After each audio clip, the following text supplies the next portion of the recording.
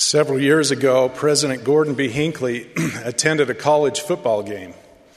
He was there to announce that the stadium would be named after the team's longtime beloved coach who was about to retire. The team desperately wanted to win the game to honor their coach.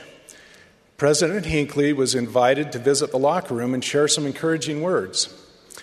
Inspired by his words, that team on that day went on to win that game. Today, I would like to speak to those who may worry that they are not winning in life. The truth is, of course, that we all have sinned and come short of the glory of God. While there may be undefeated seasons in sports, there aren't any in life. But I testify that the Savior Jesus Christ worked out a perfect atonement and gave us the gift of repentance, our path back to a perfect brightness of hope and a winning life. Too often we think of repentance as something miserable and depressing, but God's plan is the plan of happiness, not the plan of misery. Repentance is uplifting and ennobling. It's sin that brings unhappiness. Repentance is our escape route. As Elder D. Todd Christofferson explained, without repentance there is no real progress or improvement in life. Only through repentance do we gain access to the atoning grace of Jesus Christ and salvation. Repentance points us to freedom, confidence, and peace. My message to all, especially to the youth, is that repentance is always positive. When we speak of repentance, we aren't just talking about self-improvement efforts. True repentance is more than that. It is inspired by faith in the Lord Jesus Christ and His power to forgive our sins. As Elder Dale G. Renlund has taught us, without the Redeemer, repentance becomes simply miserable behavior modification. We can try to change our behavior on our own, but only the Savior can remove our stains and lift our burdens, enabling us to pursue the path of obedience with confidence and strength. The joy of repentance is more than the joy of living a decent life. It's the joy of forgiveness, of being clean again, and of drawing closer to God. Once you've experienced that joy, no lesser substitute will do.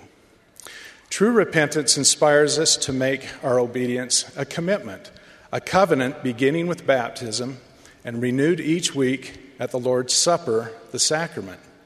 There, we receive the promise that we can always have His Spirit to be with us, with all of the joy and peace that come from His constant companionship. This is the fruit of repentance, and this is what makes repentance joyful. I love the parable of the prodigal son. There's something poignant about that pivotal moment when the prodigal came to himself. Sitting in a pigsty, wishing he could have filled his belly with the husks that the swine did eat, he finally realized that he had wasted not only his father's inheritance, but also his own life. With faith that his father might accept him back, if not as a son, then at least as a servant, he determined to put his rebellious past behind him and go home. I've often wondered about the son's long walk home. Were there times when he hesitated and wondered, how will I be received by my father? Perhaps he even took a few steps back toward the swine. Imagine how the story would be different if he had given up. But faith kept him moving, and faith kept his father watching and waiting patiently until finally, when he was yet a great way off, his father saw him and had compassion and ran and fell on his neck and kissed him. And the son said unto the father, Father, I have sinned against heaven and in thy sight, and am no more worthy to be called thy son. But the father said to his servants, Bring forth the best robe, and put it on him, and put a ring on his hand, and shoes on his feet. For this my son was dead, and is alive again. He was lost and is found. Brothers and sisters, we are all prodigals. We all have to come to ourselves, usually more than once, and choose the path that leads back home. It's a choice we make daily throughout our lives. We often associate repentance with grievous sins that require a mighty change. But repentance is for everyone. Those who are wandering in forbidden paths and are lost, as well as those who have gotten into the straight and narrow path and now need to press forward. Repentance both puts us on the right path and keeps us on the right path. It is for those who are just beginning to believe, those who have believed all along, and those who need to begin again to believe. As Elder David A. Bednar has taught, most of us clearly understand that the atonement is for sinners. I'm not so sure, however, that we know and understand that the atonement is also for saints, for good men and women who are obedient, worthy, and striving to become better. Recently, I visited a missionary training center when a brand new group of missionaries arrived. I was deeply moved as I watched them and observed the light in their eyes. They seemed so bright and happy and enthusiastic. And then the thought came to me, they have experienced faith unto repentance. This is why they are filled with joy and hope. I don't think that means they all had serious sins in their past, but I do think they knew how to repent. They had learned that repentance is positive, and they were ready and eager to share this joyful message with the world. This is what happens when we feel the joy of repentance. Consider the example of Enos. He had his own coming to himself moment. And after his guilt was swept away, his heart turned immediately to the welfare of others.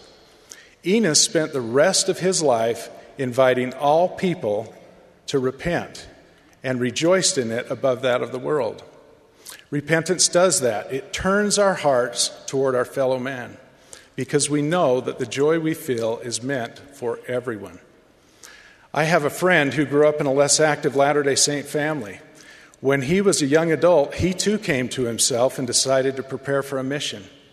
He became an excellent missionary. On his last day before returning home, the mission president interviewed him and asked him to bear his testimony. He did so, and after a tearful embrace, the president said, "Elder, you could forget or deny everything you have just testified of in a matter of months if you do not continue to do the things that built your testimony in the first place." My friend later told me that he has prayed and read the scriptures daily since he returned from his mission. Being constantly nourished by the good word of God has kept him in the right way. You who are preparing for full-time missions and you who are returning, take note. It is not enough just to gain a testimony. You have to maintain it and strengthen it.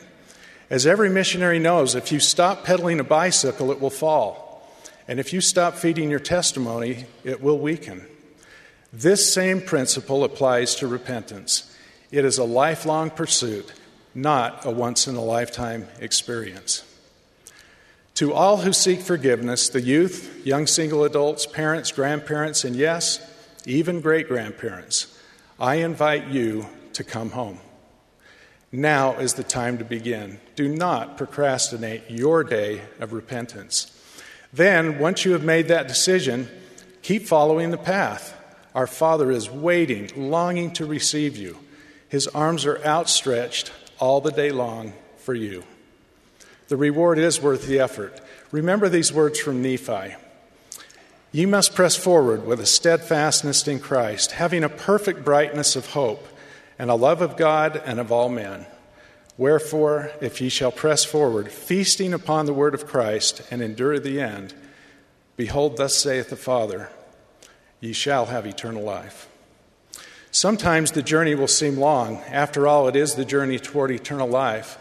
But it can be a joyous journey if we pursue it with faith in Jesus Christ and hope in His atonement. I testify that the moment we set foot on the path of repentance, we invite the Savior's redeeming power into our lives. That power will steady our feet, expand our vision, and deepen our resolve to keep moving forward, step by step, until that glorious day when we finally return to our heavenly home and hear our Father in heaven say to us, "Well done." In the name of Jesus Christ, amen.